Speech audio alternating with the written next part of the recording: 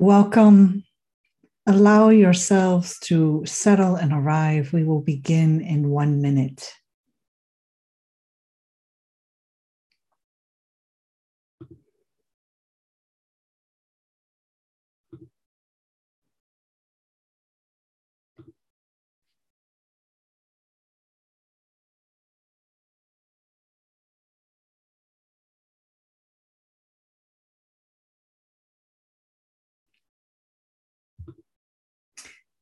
Welcome to awakening. Allow yourselves to settle and arrive. We will begin shortly.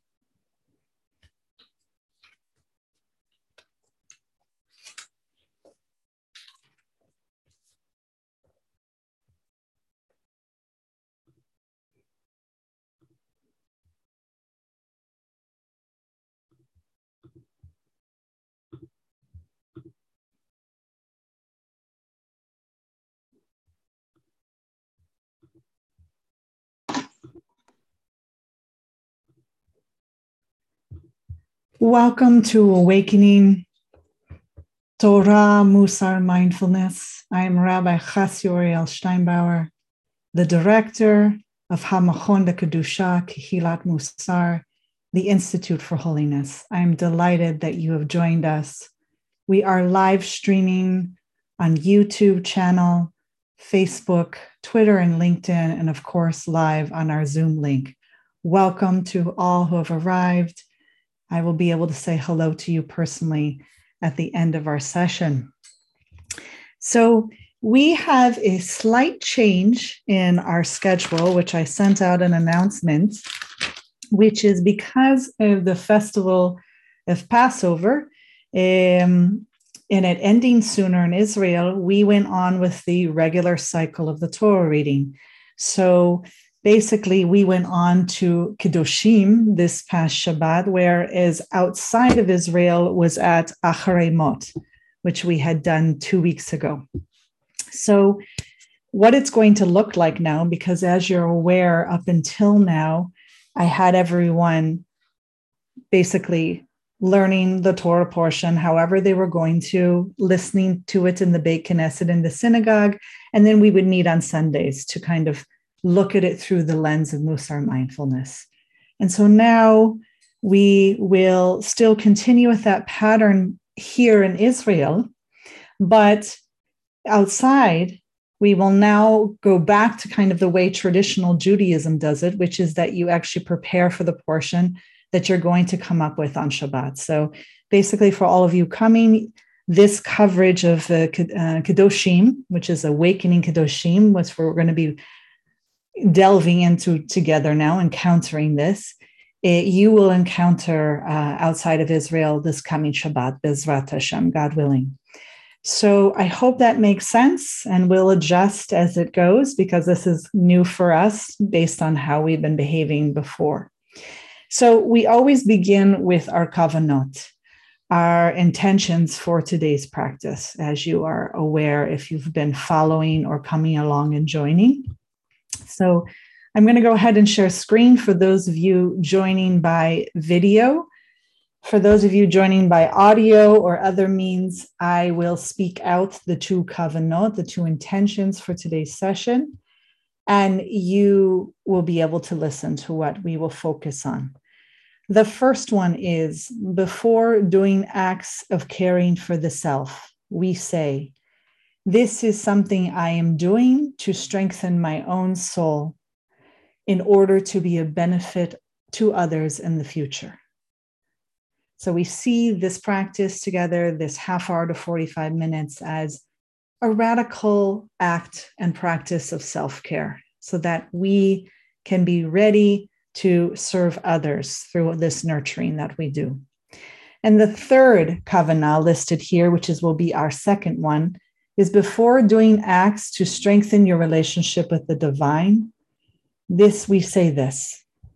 This is something I'm doing to strengthen my relationship with the Creator so that I can be a better conduit of God's good to others when they need me. So we'll hold that in. May we merit fulfilling these kavanot, these intentions today together.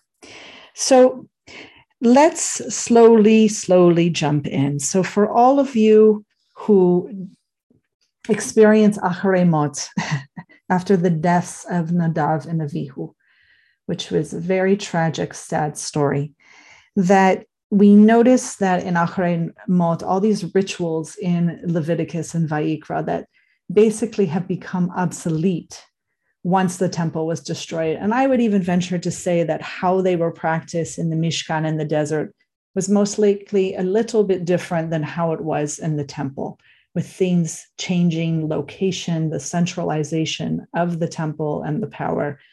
So basically, over time, Judaism and our ancestors' relationship with God and understanding with God changes and becomes different. And God's presence doesn't have to solely reside in the Holy of Holies once there is no more temple, okay? It begins to shift to the whole world.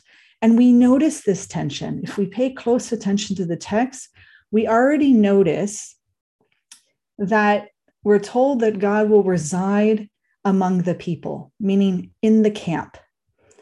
And then it gets shifted into the Mishkan, into the Holy of Holies. And there's this tension. Well, where is God? Is God's presence, the Kavod of Adonai in the Mishkan and the Holy of Holies, or is God in the camp? Okay, and we're holding both. We're holding this tension, and we can feel it in the text.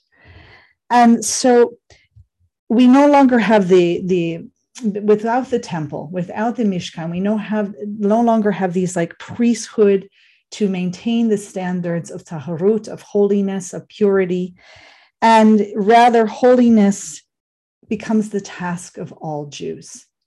And we'll notice this also in the text as we move into Kedoshim, okay? It's present there, the tension is there, it's there for us to pick up as a gift. So these large-scale changes in understanding God and acting the Torah's rituals, these get worked over centuries from our ancestors, okay?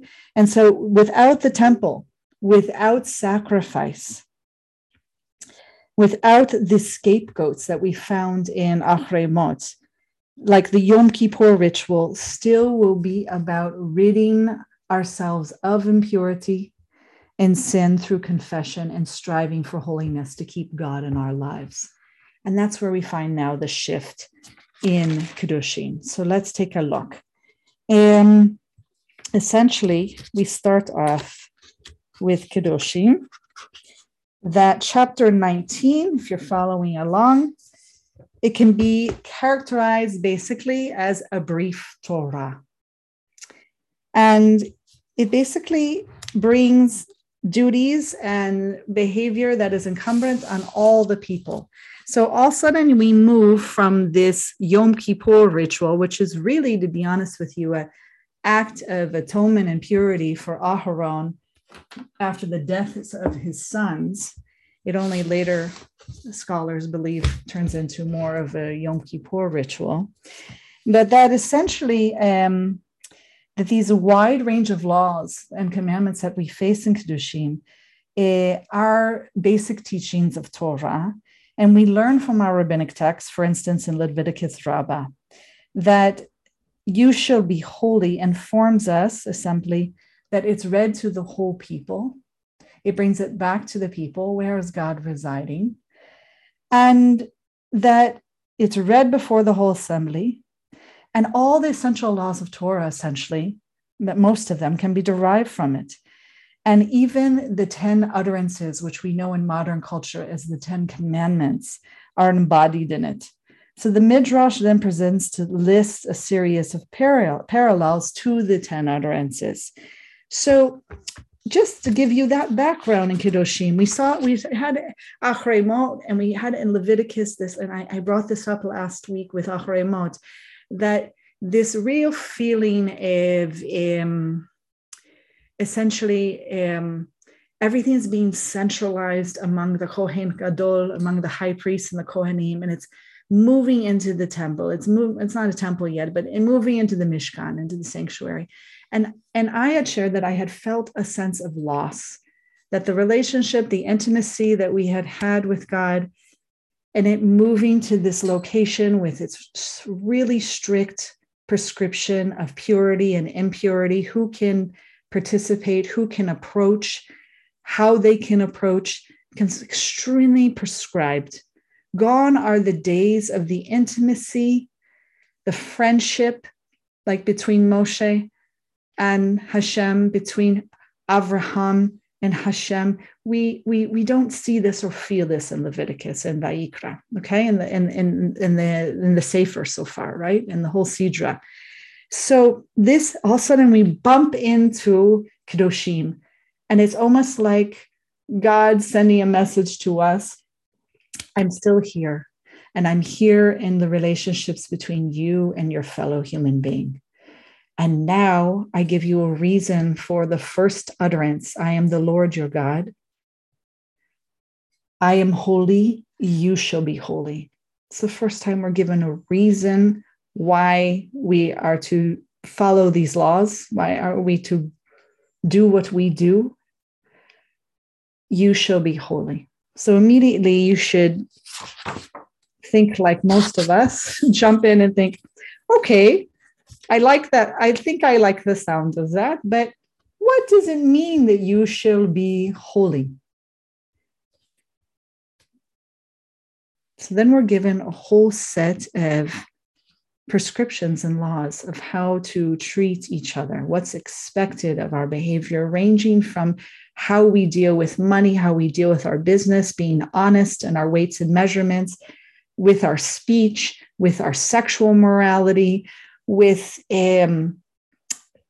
just what we wear, what we consume, what we do with our animals, what we do with our grains. Every aspect of life and among our ancient Israel and our ancestors begins to lay out a picture of what it means to be holy. And I'll just briefly say that it no longer remains in the Holy of Holies, no longer remains in the Mishkan, in that central place with the high priest. We're brought back to the Kahal, to Adat Yisrael, the language is used, to the whole assembly. It's as if God is saying, you thought it was just going to be about purity and impurity and approaching this sanctuary and how to function for atonement, kapara, and for purity, being tahor, tameh, impure. I'm going to remind you that actually there is a path to life, a life towards Kedusha, towards holiness. And it's going to be found in how you behave day to day, how you treat others. And this is profound, okay? If you felt like me that there was maybe this sense of, especially with Acharei Mot, that, like, where did God go, and what happened to our personal relationship? There's going to be a shift in attempting to balance this a tiny bit, okay? So let's cover this a little bit more so that we can move into some of the teachings of how our ancestors essentially work out what does this mean that you shall be holy. And of course, our rabbinic exegesis through the past 2,000 years take examples from the Torah of how God treated our ancestors. And what you're going to notice if you pay very close attention is that all of these examples are rooted in Bereshit, okay? They're very strong there. They're Bereshit and also in Shemot. They are in the personal relationships with our ancestors. We go back to Avraham. We go back to Yitzhak. We go back to those relationships because we all sense and feel that intimacy with God there.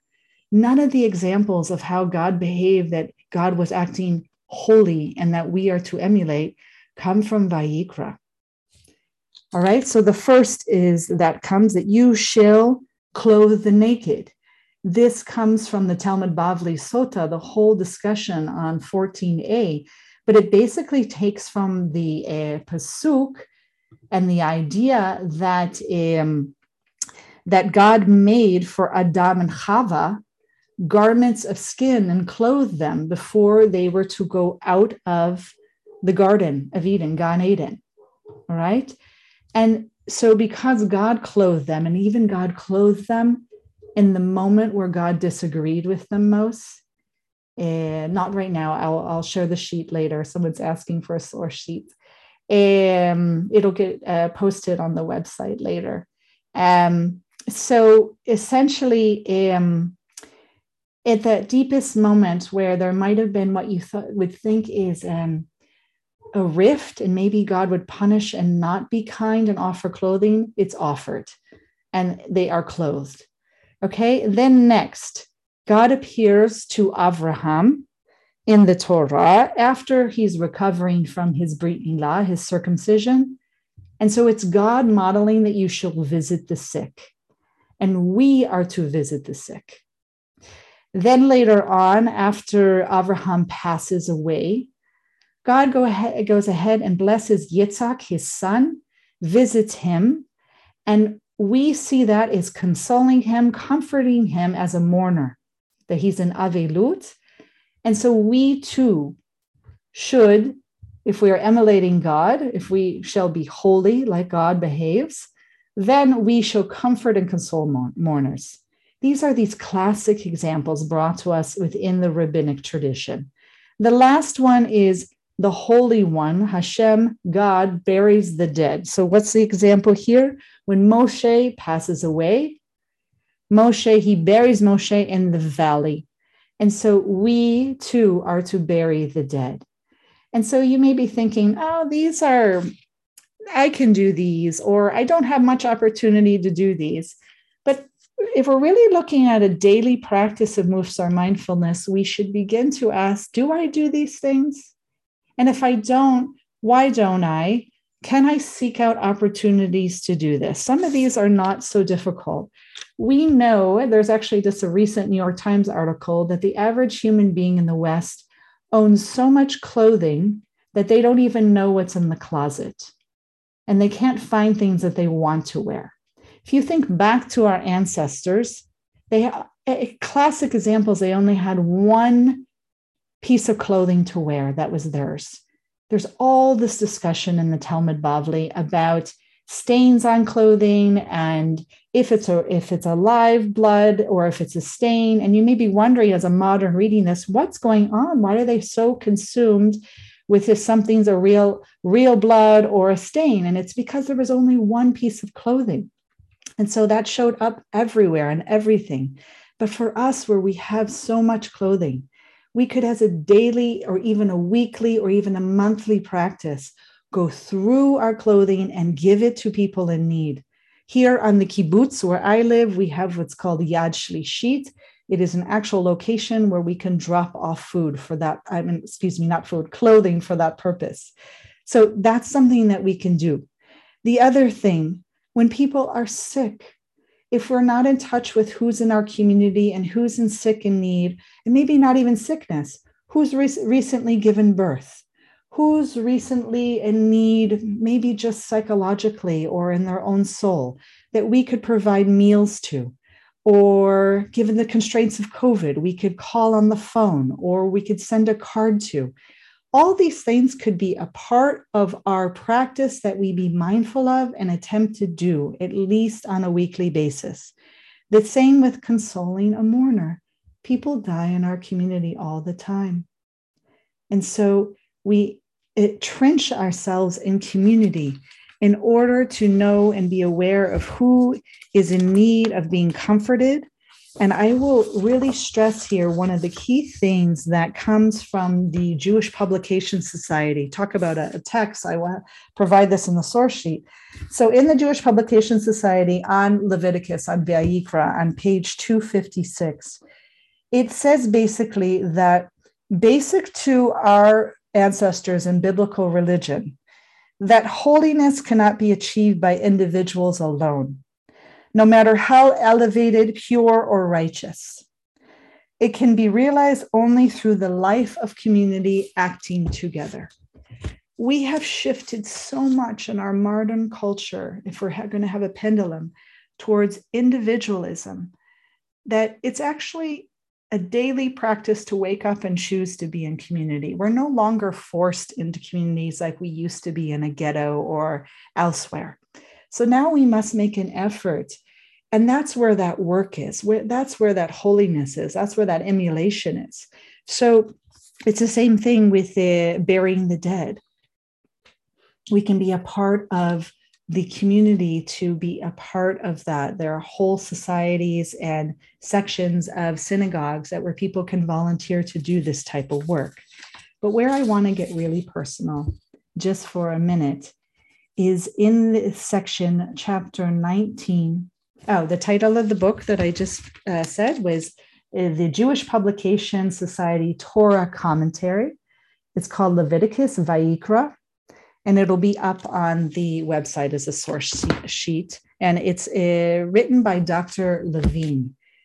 And in chapter 19, the verses 9 and 10, it goes on to discuss how certain crops that a farmer should leave in the field for people in need. And immediately people might think, I'm not a farmer. I don't have a field to leave to anyone in need. But let's just look at these, okay? This plays a very important role in making sure that everyone had access to food, even if they were experiencing hard times. So the first is peah. Peah is essentially where the farmer would leave a corner of their field unharvested. And so this is an obligation, meaning the farmer from our ancestors, they had to leave those corners. If you were going to follow the community and the laws and the norms and act out this holiness, you were obligated to leave that. It's not something if you felt like it or not. And we have that in our tradition today. We have tzedakah. Tzedakah is obligated. We give a certain amount of our income, and that is what we share. So that's one example of how we can act out our holiness. The other is leket, the sheaves that were dropped while the farmer was harvesting. Now, this might have been done with kavanah, with intention,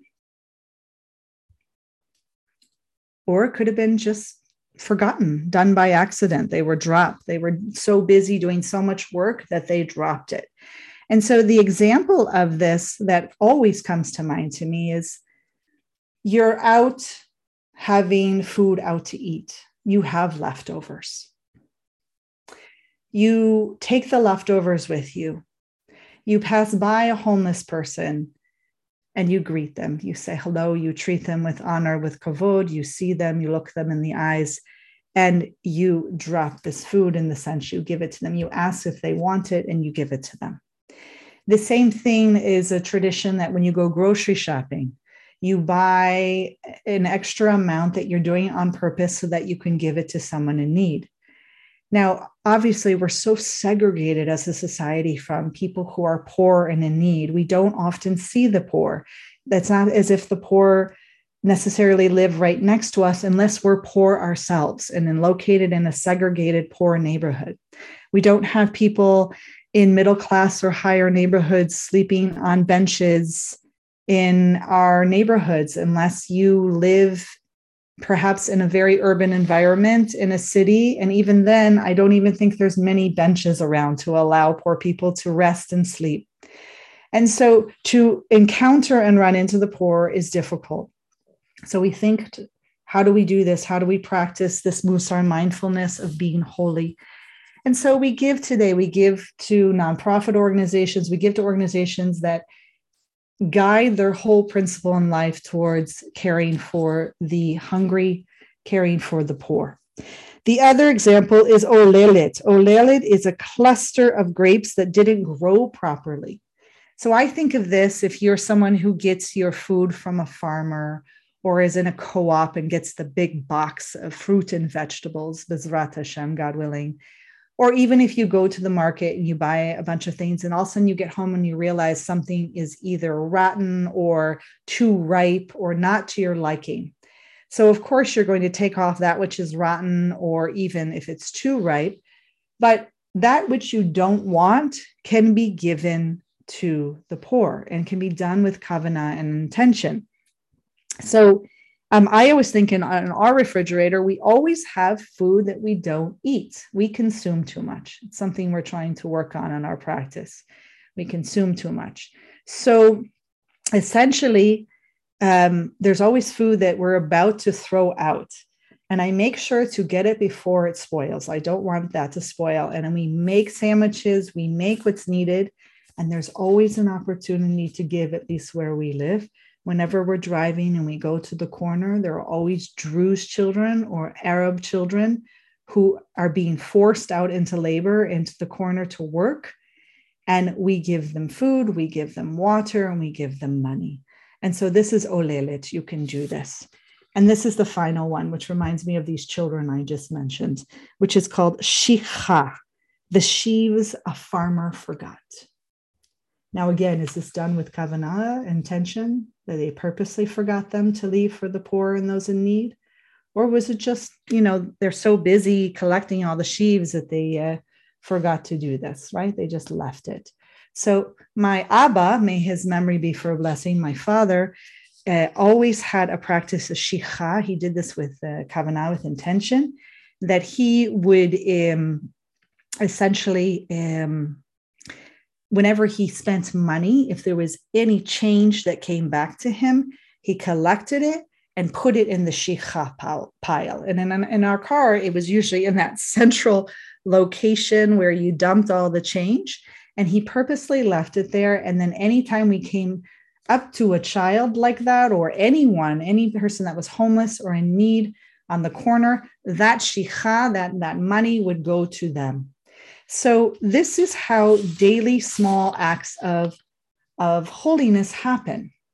And as I said, they have to happen in community, because one individual shikha, pocket change, is not going to help. It's not going to change also society. It has to be done in community. And there you can have a larger force of change, a larger effect of holiness in the world. So that's what I want to bring here about our Torah portion. And I want to tie it into where we are in the third week now. We've just entered the third week of the Omer. For those of you who don't know what Sefirat HaOmer is, counting the Omer, it is in the Jewish tradition between the second day of Passover, of Pesach, to the festival of weeks called Shavuot, that we count each day. It used to be that our ancestors who were farmers counted the Omer, the barley offering, to bring to the temple on Shavuot. But for today, we just count each day as a spiritual practice, and we tie it into our midot, to our soul traits, to what we're practicing. It gets tied into the Sefirot and the Kabbalistic tradition. But here at Mussar Mindfulness, we just look at the midot. And in particular, this week, we move into the quality of tiferet, of beauty and balance, and it ties to the midah of anava, of humility, which we know from the Mussar perspective is how much space you take up, and is it appropriate to you? And I mean psychic space, physical space, verbal space, all the type of spaces that we can take up as human beings. How much space are we taking up, and is it for the benefit of others? Our whole moral compass is other-oriented, which is God-oriented. Bringing God's good into this world means to care for the other. Service of God, avodah, is, are you caring for the other? That is where you are holy, you must be holy. So that's the beautiful thing in our pasuk, in our Torah portion of Kedoshim in chapter 19, where it actually says, you shall be holy, for I, the Lord your God, am holy. So it actually says right here, Ve'amarta elechem kedoshim tihiyu. That means not you shall be holy. It means you must be holy. It's incredible. And there's something quite beautiful about that, okay? And Israel now, the Bnei Israel and our ancestors must be holy because God is. And so it's that internal, they talk about beauty coming in for the week of Tiferet, and then we always start with chesed, of loving kindness, of this beauty of when we all take up our proper amount of space and leave room for others. There is a beauty to that. There is a balance to that. There's room to breathe. It's profound. And then we really do internalize, and out comes from within us this sense of, yes, I must be holy. I feel it when we're in that alignment, which is beautiful and profound. So we're going to move into our sitting now. And what I want us to have in mind through this sitting, and before we even enter, is to think to yourself, what today do you also think is holy, that you are emulating God? Okay, what expressions of kindness, of compassion that are life-affirming? And we do this by taking refuge in community, refuge in the teachings of Mussar Mindfulness and the Dharma, refuge in doing this practice and working together, refuge in God. And so with that, I invite you, if you are able to sit, to go ahead and come to an upright seated position.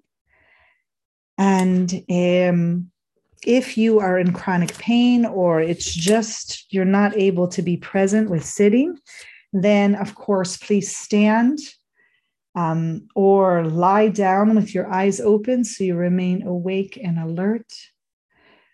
You can also just make sure there's a chair next to you if you need to stand, so that you feel held and supported.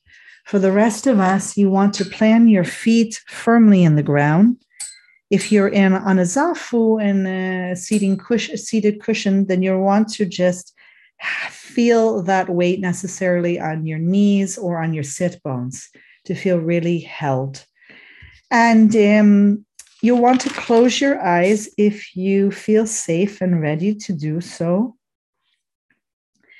And you really want to begin with 3 deep cleansing breaths. So I'm going to lead us in that now. Upright and dignified, letting your hands rest where it feels comfortable, or putting a hand on your chest. In breath, out breath. In breath, out breath. In breath. We've really entered a holy moment together on this Rosh Chodesh, the new moon of Iyar, the 30th of Nisan. We are in our 31st sitting together. It's a beautiful thing. And today is my Hebrew birthday. And so we dedicate this practice in sponsorship today in honor of my birthday, where we are having a fundraiser and a membership drive where you are all welcome to take refuge in our community and in this practice. If we think about what led us to this moment in Vayikra, of ridding ourselves of impurity, confessing where we've gone off the path verbally, striving for holiness, to keep God in our lives. It is not so different today how we practice our Mussar mindfulness, being on that noble eightfold path that is wholesome, wise living, being fully aware of the consequences when we act out harm and suffering towards ourselves and others. When we act with greed, hatred, or delusion, that is the farthest from holiness, from emulating the divine. Whereas we might in Theravada Vipassana practice be heading towards freedom or liberation, we are fully aware of the deep beauty, the chesed, the loving kindness that comes down to us like shefa, like chen, like grace, connecting us to the divine source.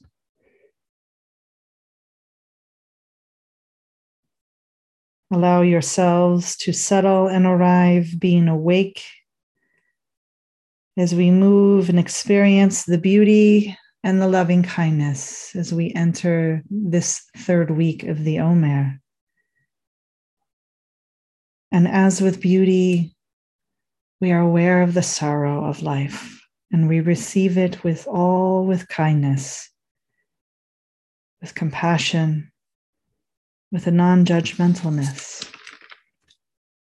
And we gently ask ourselves, can I bear this moment? Can I hold all that is life, that is holy, the beauty and the sorrow?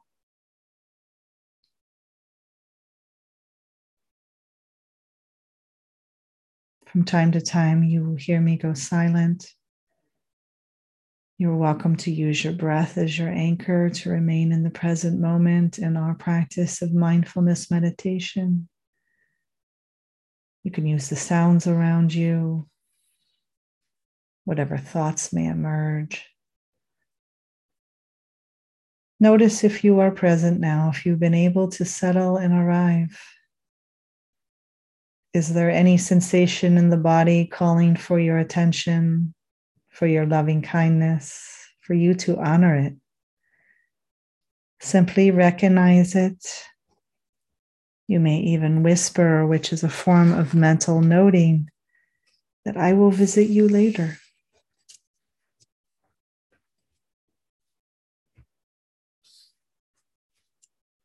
The same may be said for any thoughts that are coming and going.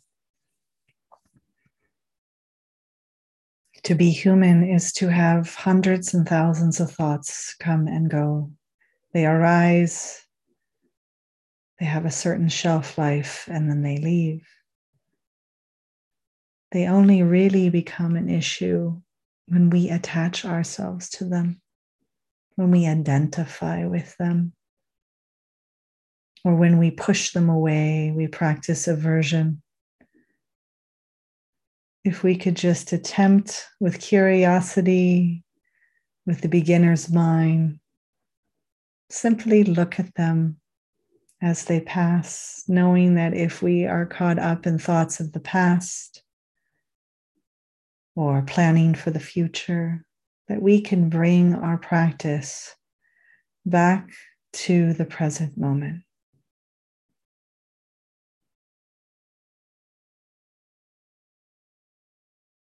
Simply begin again.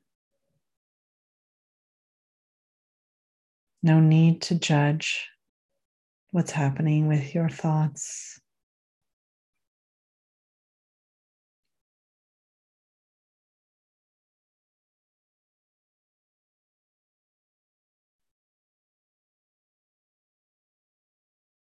And then for some of us, there might be strong emotions that arise from time to time.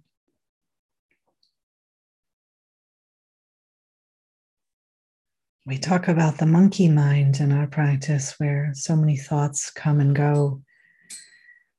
There can also be monkey emotions, even monkey sensations in the body, where they kind of just pop up.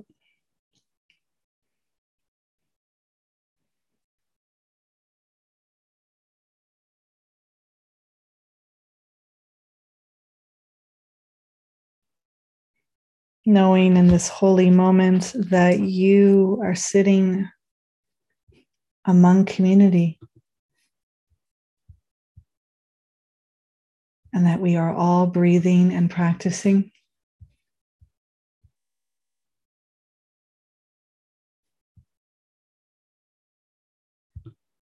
Sharing this practice of tiferet, of beauty, of chesed, of loving kindness, of anava, each of us taking up the space that we need to breathe, to be in community.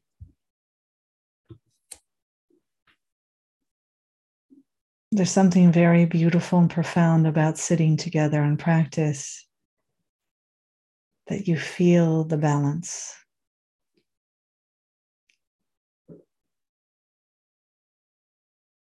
No more than my place, no less than my space.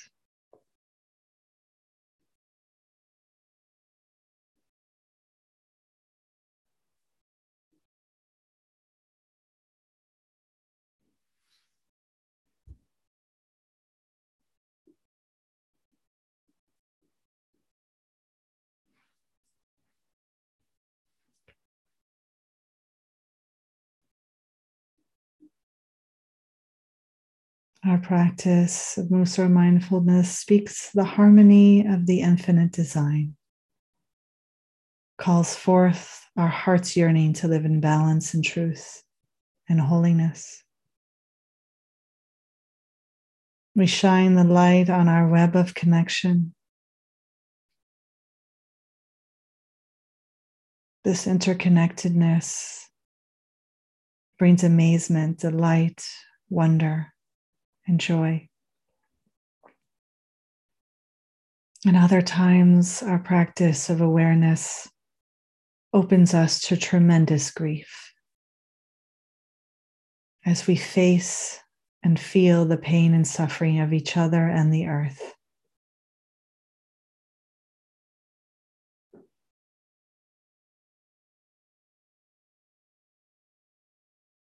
This practice calls on us to expand, to be spacious enough to hold all, to be in the truth of what is here and now in the present moment, present to joy, amazement, present with pain, hardship, and suffering. To be spacious enough, even in our own practice of anava, of humility within our own body and soul, that we can be expansive enough and spacious enough to hold all. To be spacious enough so pain does not deny joy and joy does not dismiss suffering.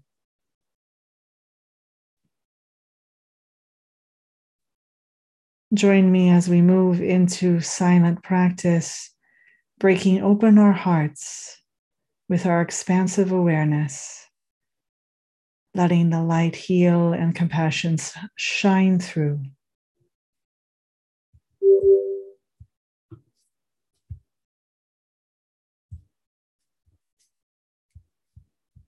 You may use these guided questions in your silent meditation practice of what inspires your practice of holiness, what helps return you to balance, what helps you serve others. How can you bring compassion to the pain and suffering and sadness that you witness and experience? And what does being with Tiferet, with beauty and chesed, feel like in your body right now? We move into silence.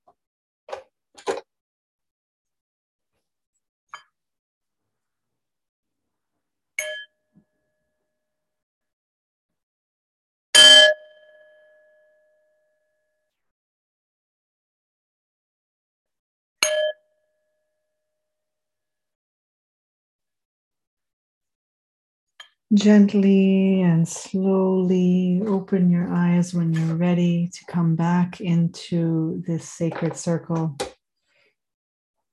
sacred Zoom space, sacred live streaming.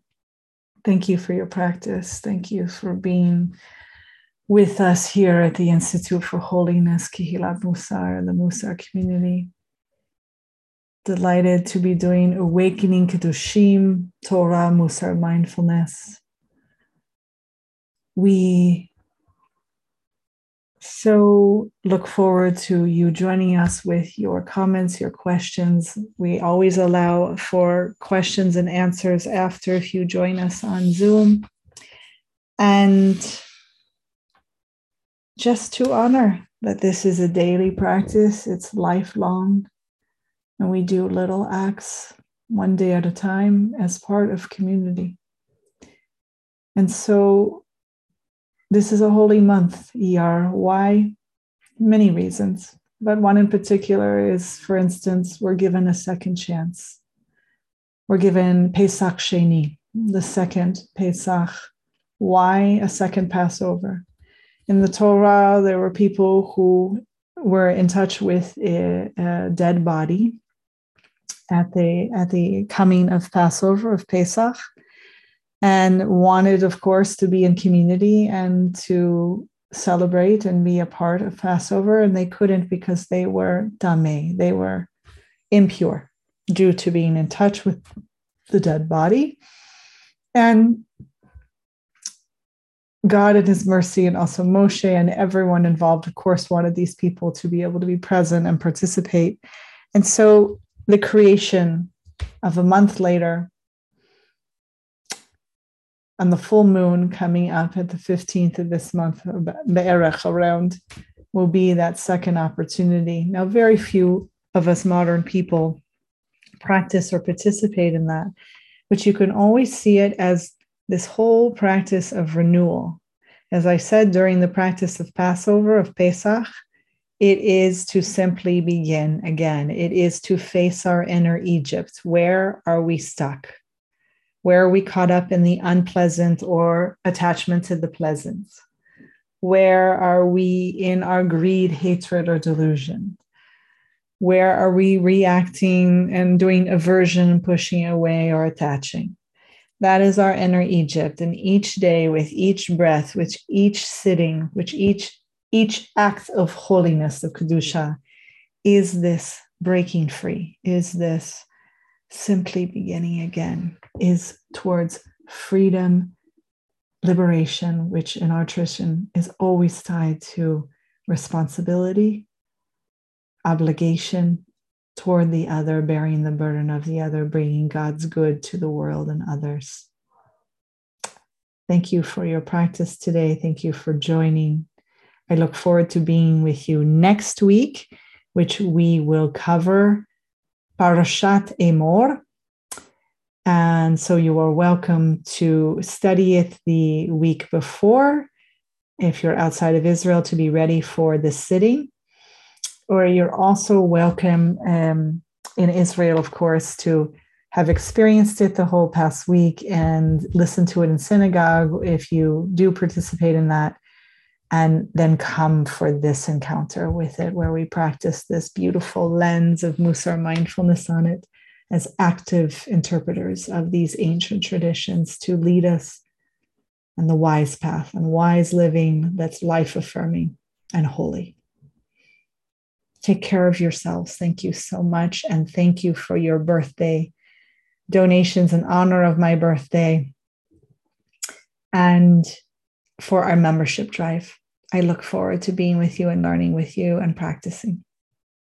I'm Rabbi Chassi Oriel Steinbauer, founder and director of the Institute for Holiness, Kehilat Mussar.